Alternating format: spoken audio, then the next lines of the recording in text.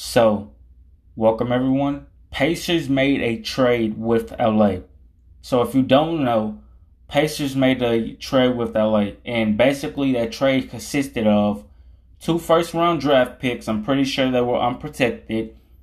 Pacers wanted Taylor and Horton Tucker, so THT basically, and on top of that, they wanted LA to basically absorb or get Daniel Theis's contract.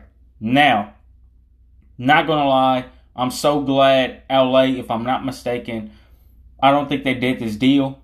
And I'm glad they didn't do this deal because of the fact of not only did y'all want two first round draft picks, y'all also wanted THT, which he's not even on the team, basically, and they wanted Daniel Theis's they wanted LA to absorb Daniel Theis's contract. So I'm so glad they didn't do this deal.